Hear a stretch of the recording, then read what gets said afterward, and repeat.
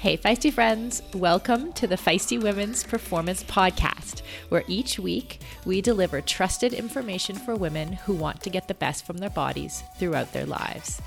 Learn to feel and perform your best through our 4 pillars of performance: physiology, nutrition, mental health, and culture. I'm your host, Sarah Gross, and this is a Feisty Media production. Hey Feisties, welcome to episode 6 of the Feisty Women's Performance Podcast. At least I think we're on episode 6. One of these days my perimenopause brain is going to betray me and I'm going to say the wrong number, but hopefully I've counted to 6 successfully. This week's episode is all about hormones, so I'm super stoked about that because it's something I know nothing about. But first, I have a couple announcements for our listeners before we get started. The schedule for the Women's Performance Summit, which is happening March 25th to 27th, it's virtual, is now live on womensperformance.com. So head on over there and you can get all the information about the speakers, and also you can see the topics as we populate them of the breakout sessions. So I think about 2/3 of them are in there right now, and it's really shaping up, I must say. So it's going to be a massive educational weekend for all of us who love learning. So I'm stoked. And of course, a reminder that if you buy the all access pass to the summit, you can have access to those sessions until the end of the year. And another reminder for those who want to support the podcast, it really does help if you use our sponsor codes because it makes us look good. And I know that some of you are dying to try the CBD lube. I'm still waiting for mine, and I'm going to tell you a little bit about it once I get it. Or if you're Inside Tracker curious and you haven't got your blood test done yet, give that a try. I learned a lot last year when I got mine done. I really wanted my inner age to be under 40 because I was 45, I guess, when I got the blood test done, but my inner age was 41. So now I'm on this mission to make my inner age under 40. I should add there that inner age, if you don't know, is one of the metrics that Inside Tracker gives you back. So they give you a bunch of like nutrition information and what types of exercise you should be doing, but they also give you this inner age, which of course is became immediately a competition in our team in the Feisties about who could get the most below their age. I did not win that competition. And lastly, if you want to get in touch with me, if you want to request a topic or someone to come on the podcast, just email me, sarah@livefeisty.com. So that's Sarah with no H at livefeisty.com. And feisty does not have I before E. It's F-E-I. I like to say I before E, except if you're feisty. Today's guest, I do not know how to pronounce her name, is Carla Digirolamo. She definitely tells us how to pronounce her name properly during the episode. I think that I'm close. Carla is a double board certified obstetrician gynecologist and reproductive endocrinologist who has experience with the unique physical and mental challenges that women face through every stage of life's journey. In more simple language, Carla is a fertility specialist and an expert on hormones. There are so many things I could have talked to Carla about, but I wanted to just kind of start with getting a broad view on hormones. So I talked to her about things like myths and misconceptions about hormones. I get some advice from Carla about helping my daughter through puberty. We talk about dealing with work stress and exercise stress at the same time. Perimenopause, menopause, birth control. We talked about why we need to lift heavy shit. And I definitely had a couple pretty big aha moments as she was talking. So I'm super excited to share this interview with you. For decades, running shoes have been researched, tested, and designed for men. Brands have relied on the shrink it and pink it approach to sell male shoes to female customers. That's why we are so excited to be working with Heddas. Heddas designs athletic footwear for women that elevates performance, safety, and style. Heddas unlocks the science behind women's biomechanics through dedicated research, creates better shoes for women that support their longevity and performance, and establishes new design standards to promote transparency in a male-biased industry. Heddas have a lower ankle collar to reduce rubbing, a breathable mesh toe box to allow for ventilation and to allow for female toe shape, a special kind of plate in the midsole to keep tired legs going, a narrow heel cup to reduce heel slippage and take the pressure off our Achilles, and a rounded instep to create a snug fit. Hedes has 3 shoe models designed for different sessions: the Alma Cruise for long runs, the Alma Tempo for training days, and the Alma Speed for pushing the pace. I've personally been running in the Alma Cruise and I love them. It's the shoe I always wanted and never knew I needed. The fit is perfect in every way. You can get your own pair of Hedes at hedes.com and use the code FEISTY20 for 20% off. That's FEISTY20 at hedes.com, and it will all be in the show notes. Endurance sports should be accessible to everyone, right? That's why we are so excited to be partnering with Motive. Motive is one of the fastest growing training apps in the world today, with thousands of amateur athletes signing up every month and a nearly perfect 4.9 star rating in the App Store. You are not a template, and your training plan should not be either. Prepare for running races, triathlons, cycling events, duathlons, or swim runs, however your season schedule shapes up, and get training written by some of the best coaches in the world in each discipline who know what it takes to help amateur athletes reach their goal on race day. The app takes the training written by those experts and then creates the most optimal training plan for your schedule, abilities, and goals. Plus, the training is fully customized to your race schedule, how much you can train each week, your current abilities, and the goals you want to achieve in your race. You can use the app for free as long as you want, or get all the upgraded features from the app for just $19.99 a month. But as a Feisty listener, you can sign up at mymotive.com and use the code FEISTY for 2 months of full premium access. That's right, you get 2 months of premium for free. So you quite literally have nothing to lose. So head over to mymotive.com, mymotiv.com, and use the code FEISTY, FEISTY. And on a personal note, I know the founder of Motive, and he is driven to make triathlon and all endurance sports more accessible for the athletes who care about their performance but who aren't quite ready for a full-time personal coach. If that sounds like you, definitely try the app for 2 months for free. You literally have nothing to lose.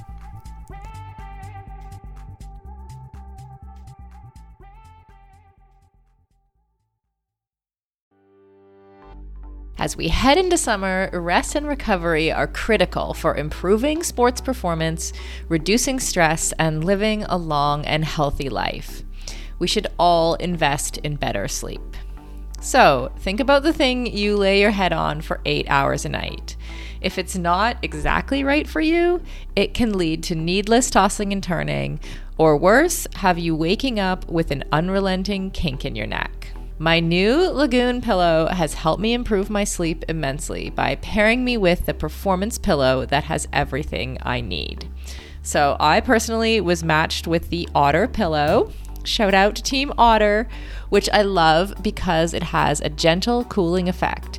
And I was able to choose how much stuffing I wanted in it, which is super important to me because I'm doing a decent amount of CrossFit these days and my shoulders are kind of creaky. So having a pillow that is stuffed just to the right height keeps my neck and head in exactly the right position and comfortable for the entire night. And as of fall 2023, Lagoon launched their 100% mulberry silk pillowcases. It's cool to the touch, buttery soft, and great for your skin and hair. You've got to go check out this pillowcase if you want to feel great and look great every morning. Waking up for morning workouts has never felt better. I'm refreshed and pain-free thanks to my Lagoon pillow. To check it out for yourself, go to lagoonsleep.com/performance and take the 2-minute sleep quiz to find your perfect pillow match. and then use the code PERFORMANCE for 15% off your first purchase. That's code PERFORMANCE at lagoonsleep.com/performance, whole 15% off, and the link is in the show notes. You can just click through there.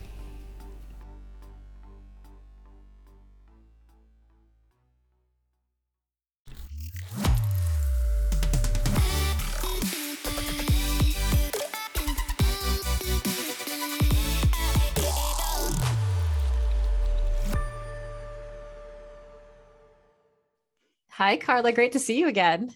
Hi, Sarah. Likewise. Yeah, you're like a regular feisty. Well, there's nowhere I'd rather be. I feel like I'm at home. Amazing. I love it. You spoke at at least one of our summits last year, if not both.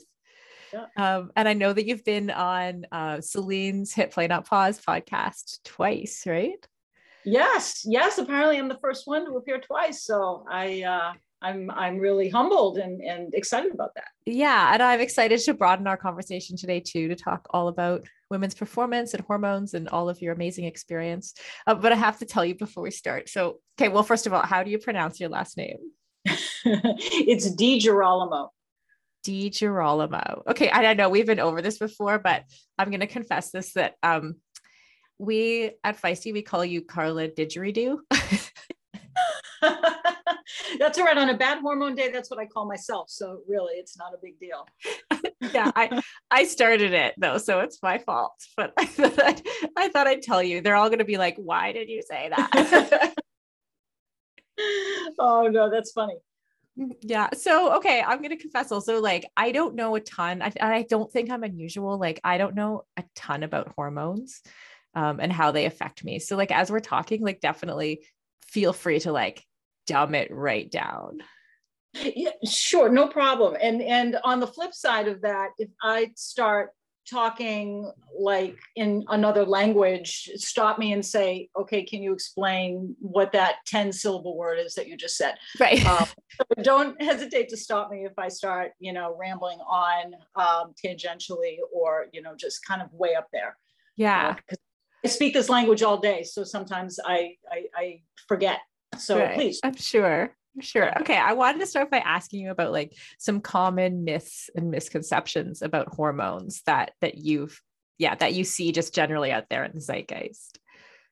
So I think the most common one that I see, not just among lay people, but among providers as well, is that there's this need to, quote, bring hormones in balance. What foods can you eat to balance your hormones? That's not true. Balance your hormones. No, it's not. And I'll tell you why it's not. Okay. The perimenopausal hormone situation, which as in the summit, I referred to it as a shit show, because that is kind of what it is. Because things are fluctuating, things are chaotic, things are wild. And that's normal. Okay, as abnormal as it feels for all of us going through this, it's a normal situation and it's happening for a reason.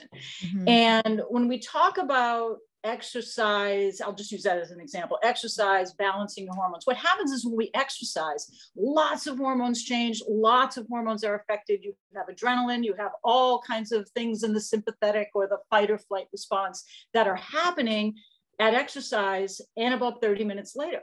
But after that, it goes back to baseline because the hormones are reacting to the exercise as a task that needs to be completed, and they change so you can accommodate that task. But after that, they return to baseline. They return to where they were. And so what exercise does, it doesn't balance the hormones per se. What it does is it mitigates the effects of the hormones. For example, bone loss is something that we worry about, and it's a problem for all menopausal women because our bone density declines at menopause. So the exercise, the weight-bearing exercise, the lifting heavy shit that we do doesn't balance the hormones and change the hormones. What it does is it deals with the effects of the hormone, which is declining bone density, by directly impacting the bones, because you're lifting, weight against your bones. That's stimulating the bones to gain density or to prevent loss. So what you're dealing with the exercise is the downstream effect of those changing hormones, not the hormones themselves. And there's a lot of other examples. Diet does similar things. So that's the myth, and it's a nuance, and it's very subtle, but it's very real, because when people, especially like certain companies that might be putting out a supplement or whatever, say balance your hormones, your perimenopausal, this is going to balance your hormones. Well, you know, it's probably not. Or do exercise, sign up for my exercise program, it's going to balance your hormones. Well, they're kind of using it as a selling point, when in actuality, you're not balancing hormones. You are rather dealing with the effects of the hormones. And that's a bigger picture issue. Yeah. So that is what I think is the biggest myth out there, is that these things that Stacey Sims talks about in her courses, the diet, the exercise, it's not balancing hormones, it's impacting the effects of the hormones. Right. Okay. So, what I hear there a little bit is like when we're talking about balancing, it's almost like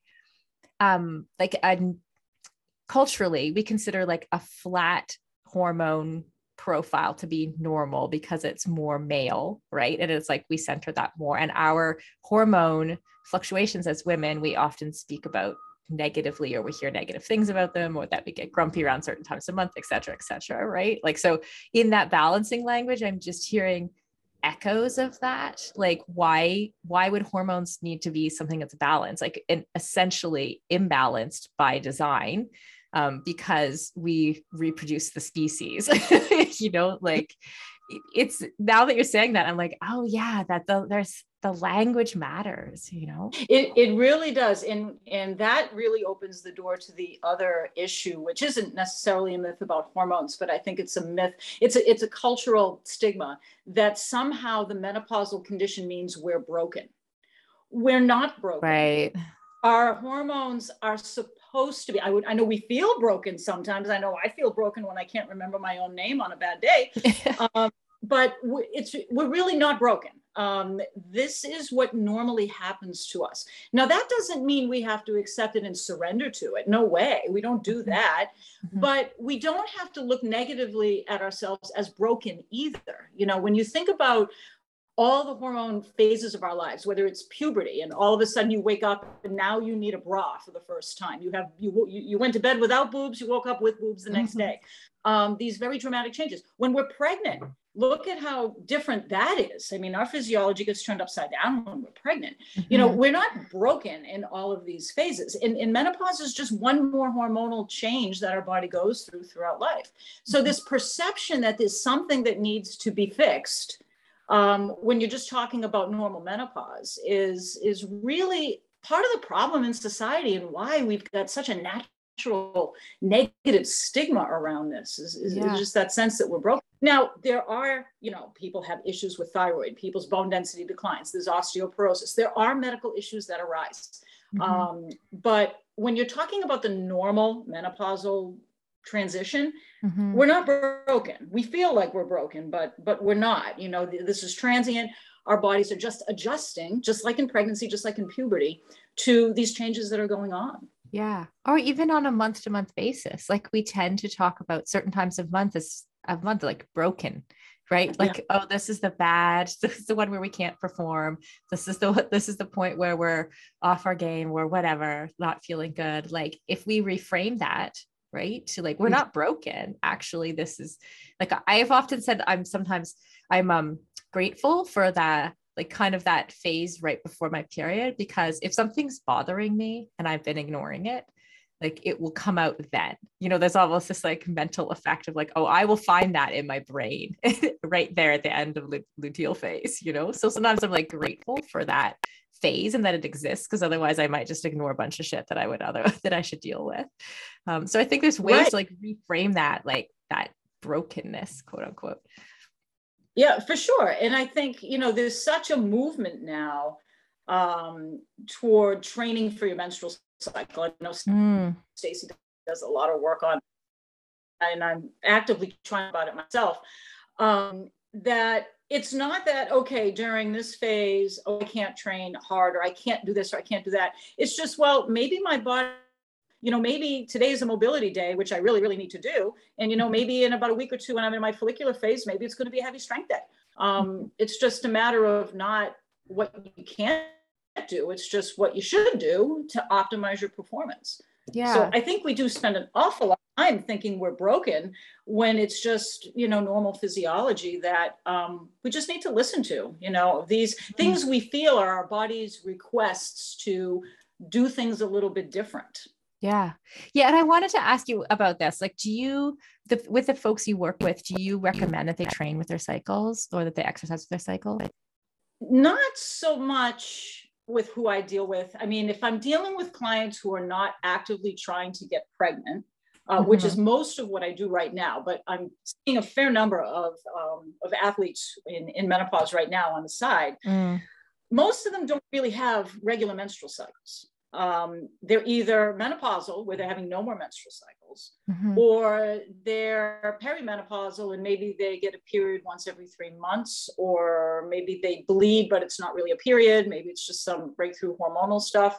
So it's really hard for the athletes that I do manage as a physician to have them train with their menstrual cycles, because their menstrual cycles are so irregular. Right. Okay. I have a question for you, a specific question about me.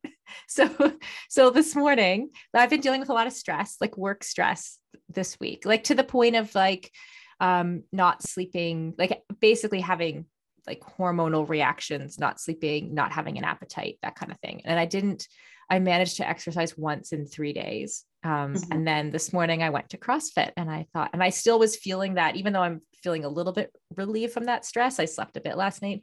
It's not great. And I wasn't sure like how my body was going to react. And I did the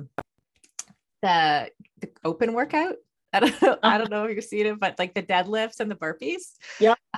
So a lot of, and like even the RX weight was quite heavy for me. And so I just didn't know. I actually had this thought and like hormone, like, is this good?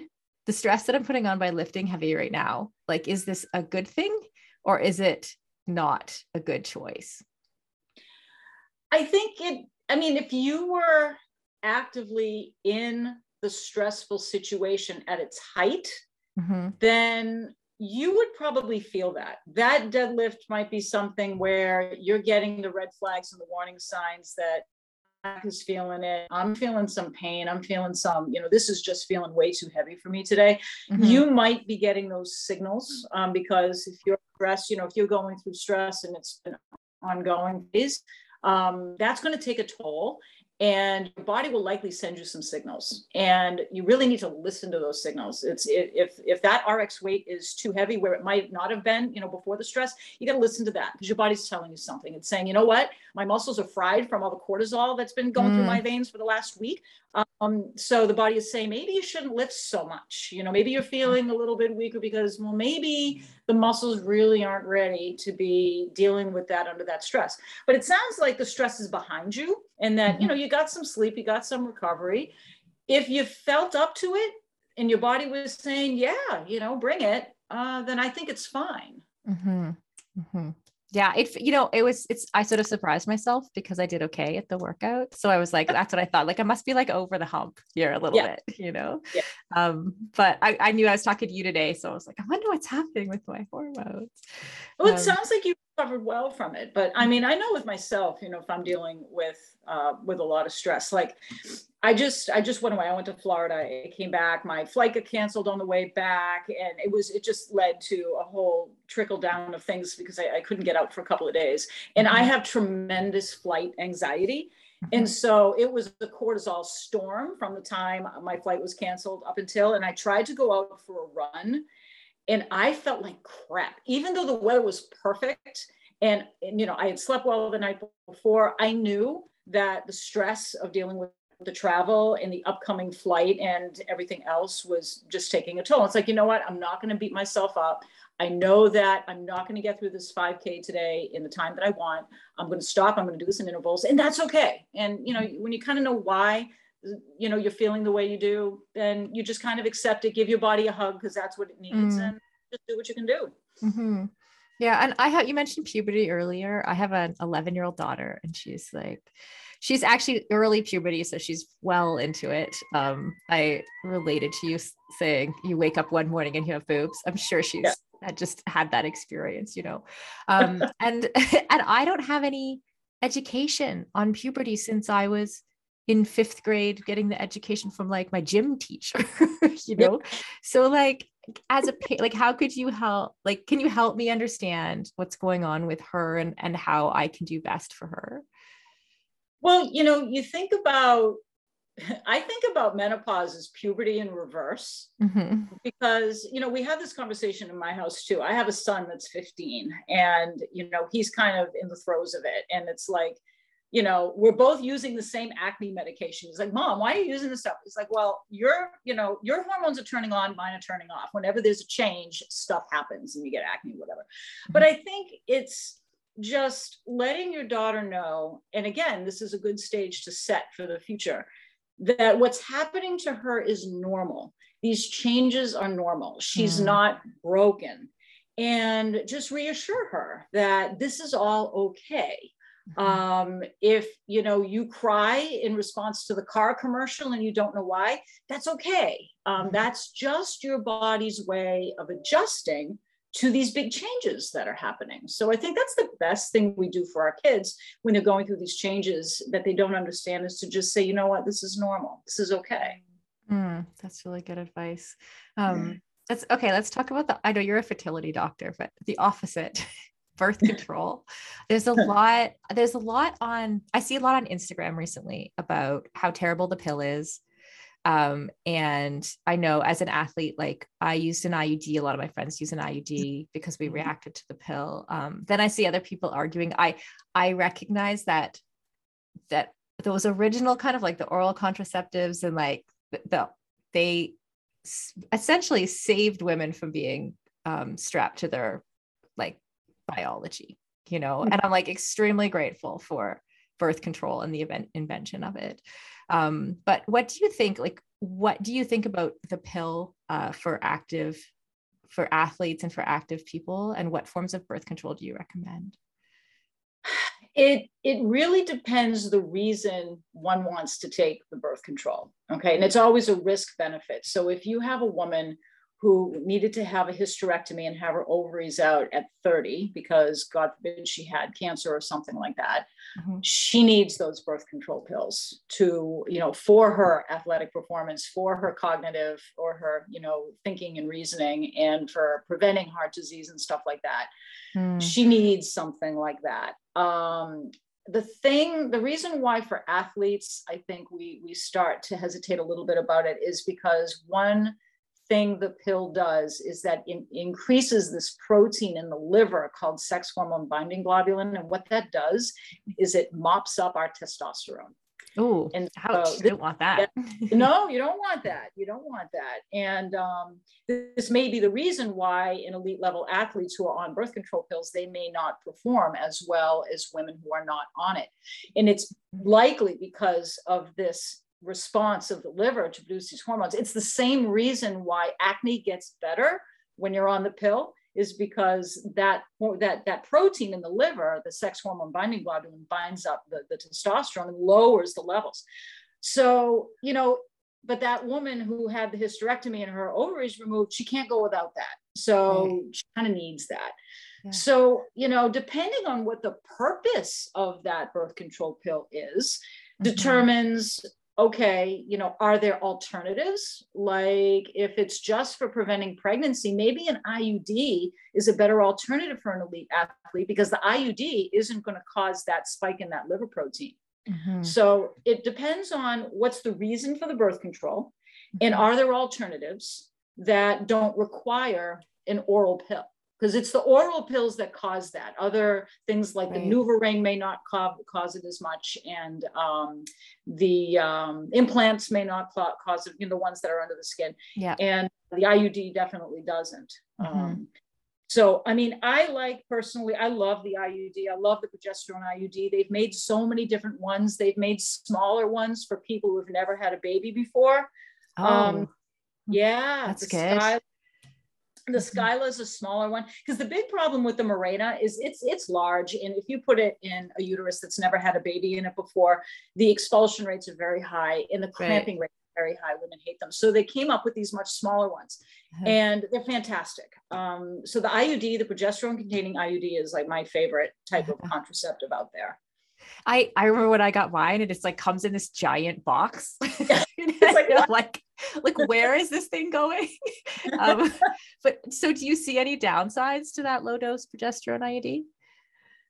I mean, it can be crampy. It can be crampy going in, for sure. And some women are very aware of it when it's in there. The vast majority of women that I've treated through the years, reproductive age and menopausal, they like it and they don't feel it. And the great thing is it stops your uterine bleeding most of the time. Yeah. So the downside is just it's the cramping that some women experience, but most women, vast majority of women don't.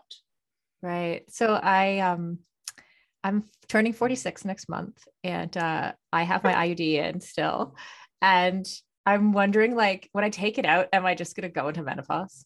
Like, is that progesterone like saving me from hot flashes right now? Probably not, because the progesterone doesn't get secreted in your bloodstream. So if you took a blood test, your blood levels of progesterone wouldn't be any different with the IUD in versus out. The progesterone in the IUD is secreted very locally right inside the uterus. And so you can't detect that in the bloodstream.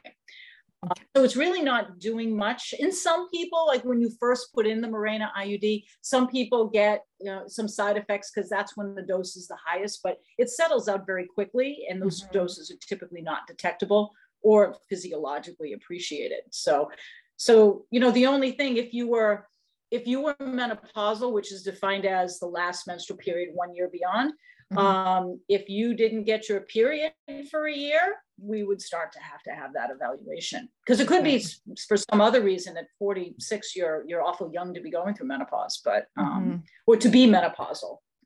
So I don't think menopause will just jump out of the bushes when be removed. You've relieved my fears. And I know we both love CrossFit, and like lifting heavy shit and that HIIT training type intensity stuff is really important for women. Talk a bit about that. Like, why is it so important for us to lift heavy?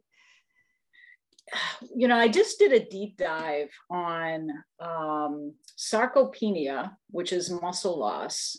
And I wanted to learn more about this. And I very quickly realized, as I was doing this very deep dive into the literature, that it really is the sister condition of osteoporosis. It runs in parallel. The same things that cause bone loss also cause muscle loss.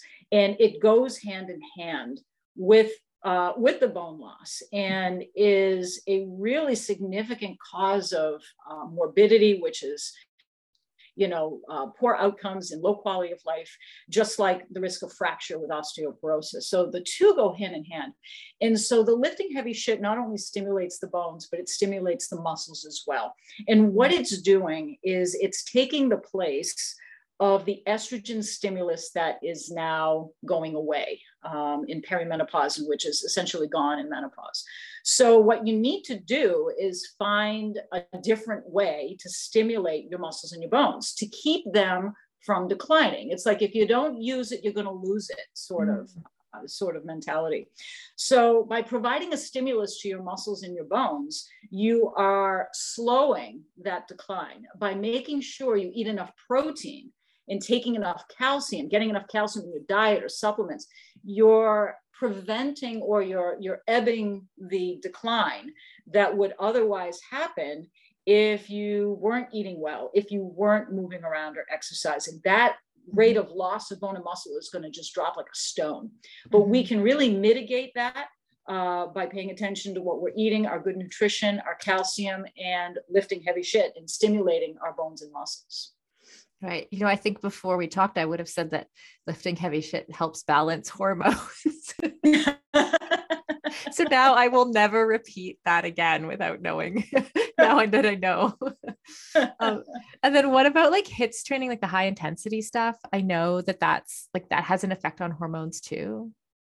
It does. It's more cardiovascular. So again, it's the effect of the hormones. So what happens in menopause, right? So estrogen levels are declining, testosterone levels are declining, everything is declining essentially. And what happens is the way our body manages cholesterol is changing as well. And so what we find is in menopause, cardiovascular disease starts to approach that of men. And because the protective effect of our estrogen is now going away.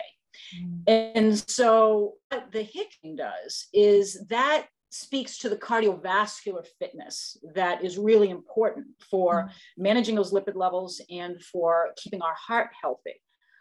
So that's why that's very important. I think the American Heart Association recommends 150 minutes per week of moderate to high intensity cardiovascular exercise. Oh, that's a lot. It is a lot. It is a lot for sure. Most people, most average people aren't getting that. Our athletes certainly are exceeding that for sure. So yeah, I mean, that's what the recommendation is. So anything that we can do to keep our heart healthy, again, this goes back to making sure our nutrition is sound and all of that exercise that we do, because our heart disease risk goes up because those hormones are declining, and the changes that happen as a result of the hormones declining increase risk of osteoporosis, increase risk of cardiovascular disease. So we have to work to mitigate those risks. And that's why HIIT training is very important. And the beauty of CrossFit is, and this is exactly that open workout that you did. You've got a heavy lift, and you got burpees, right? So you're going between two different energy systems. You've got your cardiovascular fitness energy system and your explosive heavy lifting muscular energy systems. They're different. By going from one to the other, back and forth very quickly, you're creating a stimulus for your muscles, your bones, and your nervous system that takes the place of that estrogen stimulus that might already be there. And there aren't many other types of exercise programs that do that, that have you toggling between heavy lift and a cardio movement. So that's what I think is really special about CrossFit, is that it really can give you a very efficient stimulus in a very short period of time that is very effective for all those things we want to do. Right. And I know there's a couple of things I want to pull out there for what you just said, but I know that you're working with CrossFit. Am I right? Yes. Yes. I'm CrossFit Health. Okay. And what is that? So CrossFit Health is a group of physicians worldwide who do CrossFit, who really believe that diet, exercise are the keys to preventing chronic disease. Okay.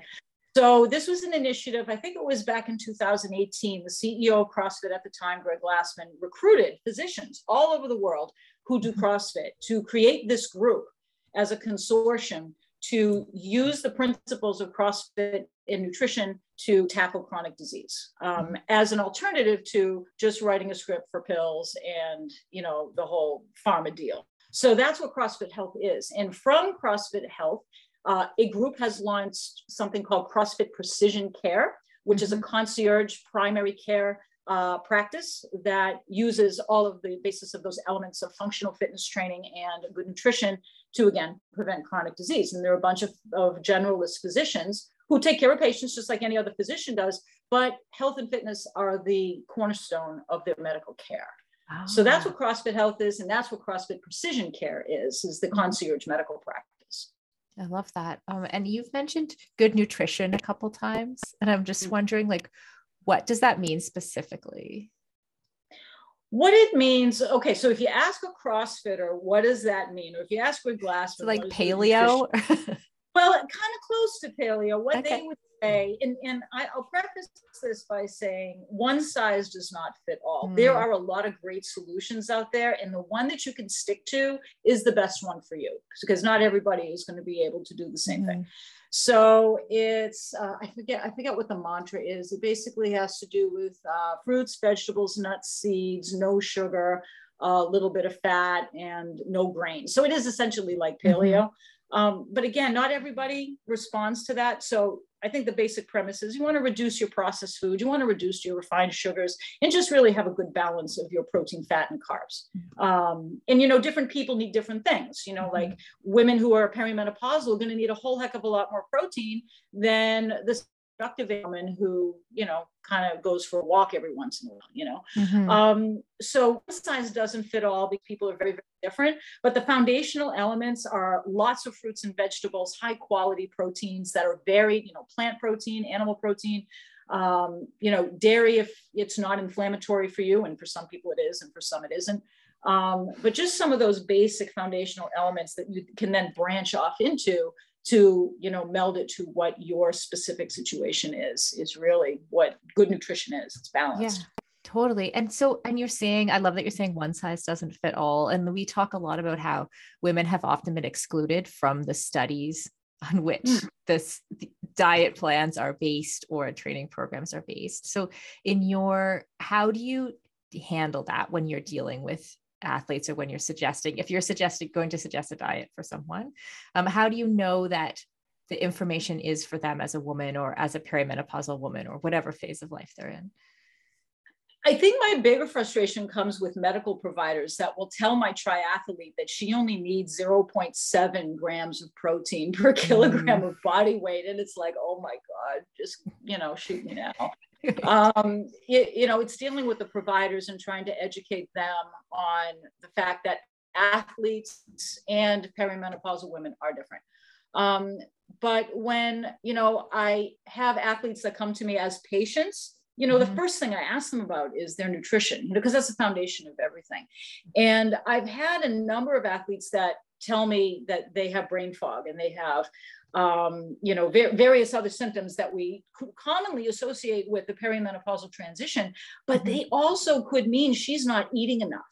And so I refer them to a sports nutrition specialist to just take an inventory of what they're eating and to try to design something very specific to them to make sure they're getting what they need. Because we might solve a lot of that brain fog and some of those other symptoms by just tweaking the diet, because maybe they're not getting what they specifically need. So that's what I usually do with my athletes that present a certain way with certain symptoms. Right. But it really is very different athlete to athlete. And the type of athlete they are. My power lifter is going to need something totally different from my marathon runner. Right.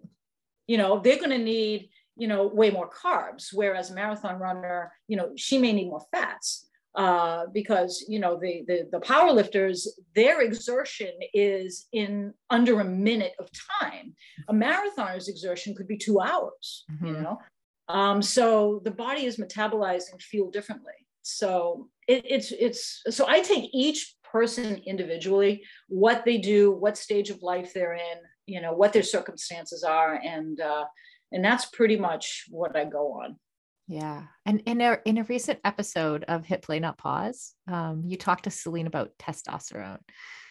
And there's been a couple episodes where testosterone comes up where there's no,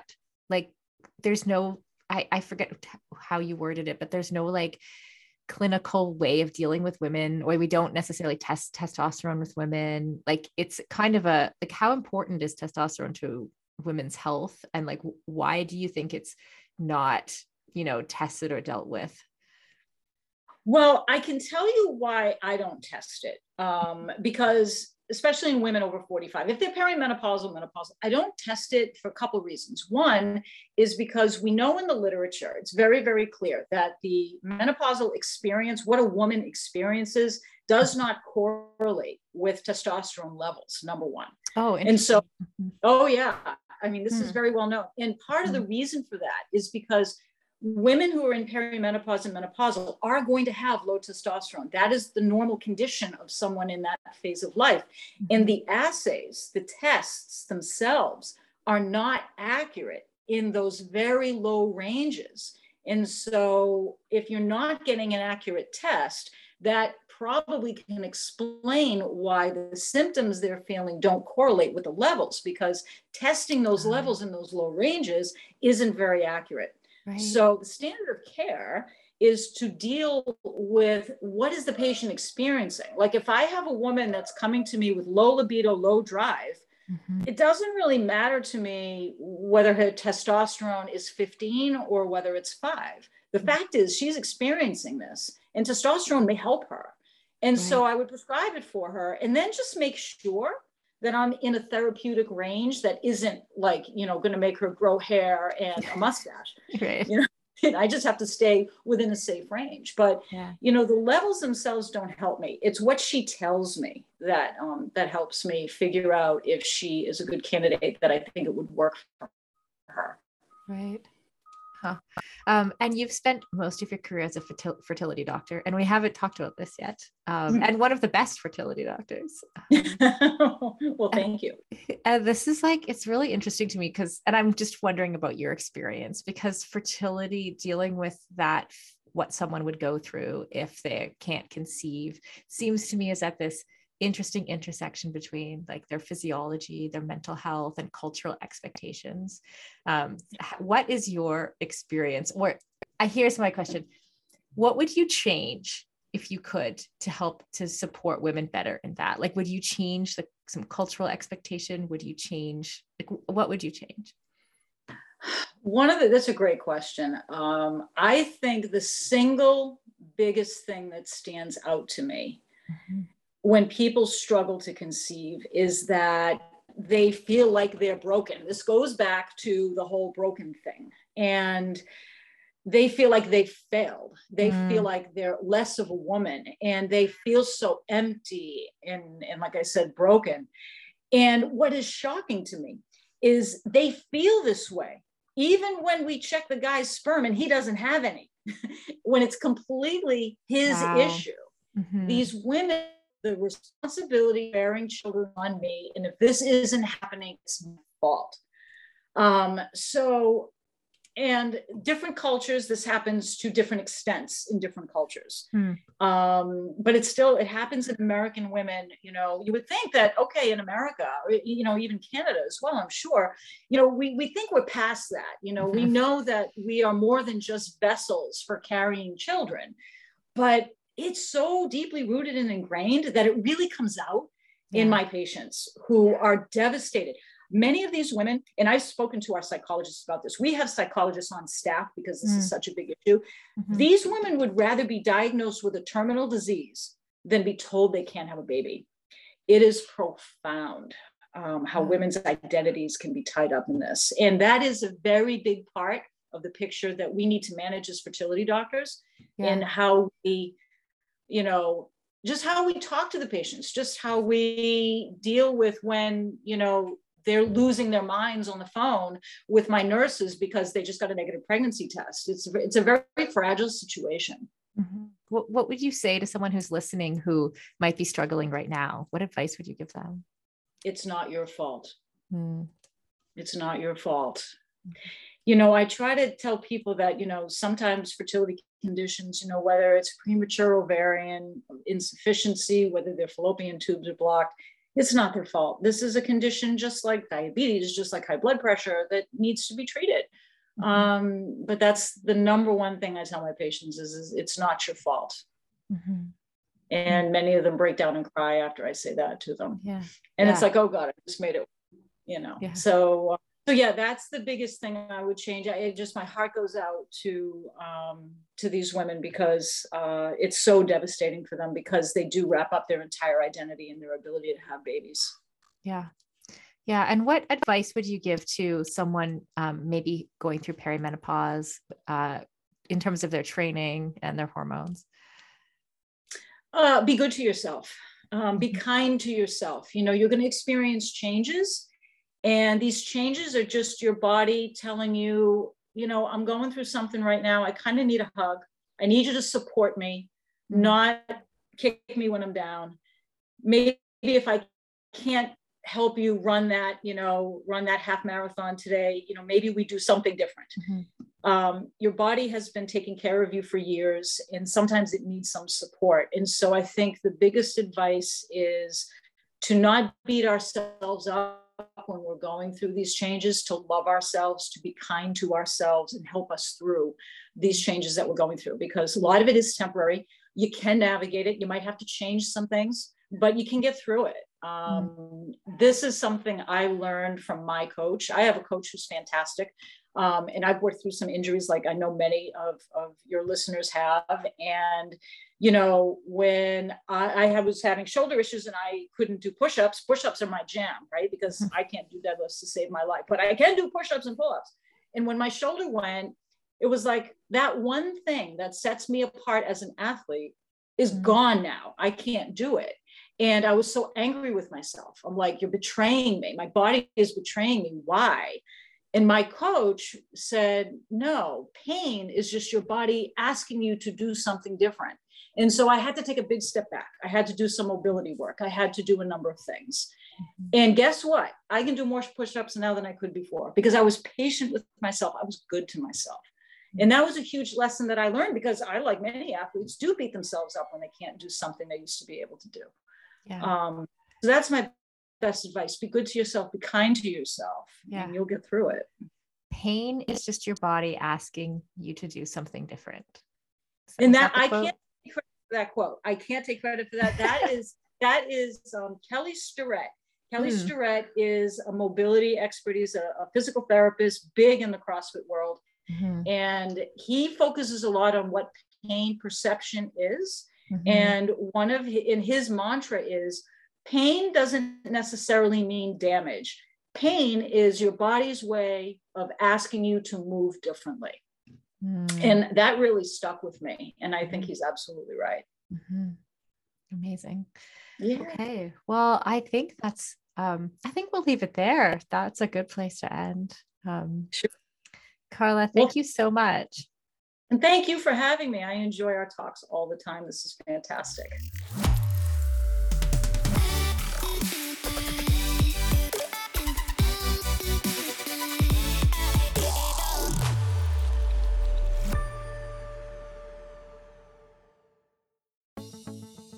Building muscle can be tough, and gains can be so slow, even for those of us who do a lot of strength training. As an ex-endurance athlete who is now in perimenopause, I know this all too well. It can be frustrating to put in the time in the gym and not see the results I'm looking for.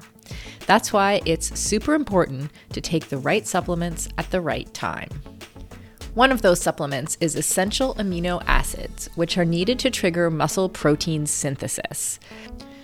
Muscle protein synthesis happens when you eat high-quality protein, like eggs or whey. And by supplementing with additional essential amino acids, you can make sure you are getting the full benefit of your training sessions. Targeted essential amino acid formulas can be up to 4 times more effective than just eating protein. I've been taking amino acids for almost a year, and in combination with eating quality protein and a couple other supplements, I have managed to turn the tides on age-related muscle loss, which starts at 30 for women, by the way, and I have continued to make strength gains as I head towards 50. AminoCo has been a long-time sponsor of Feisty Media and has supported all of our brands and podcasts over the years. I recommend starting with AminoCo Perform, and you can grab some at aminoco.com/performance. If you enter the code PERFORMANCE, you will save 30% and receive a free gift if it is your first purchase. Give it a try and let me know how it goes. That's aminoco.com/performance and use the code PERFORMANCE to save 30%.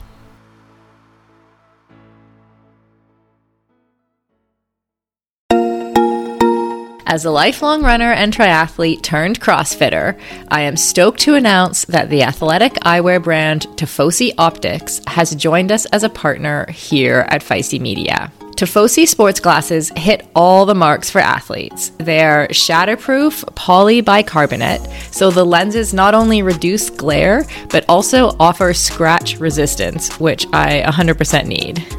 They stay in place when you are moving. The hydrophilic rubber nose pads actually get more grippy the more you sweat, so they are secure and don't slide down your face even when you're running in hot conditions. No matter what sport you do, Tifosi has shades for you. Whether you love tennis, fishing, pickleball, running, cycling, or just hanging out on the beach. They are super reasonably priced, which I love, so I can have multiple pairs that go with any outfit. And of course, Feisty listeners get a special discount. So head on over to TifosiOptics.com and use the code FM20. FM as in Feisty Media to get 20% off your order. That's FM20 at TifosiOptics.com. I'll put a link in the show notes to make it easy for you.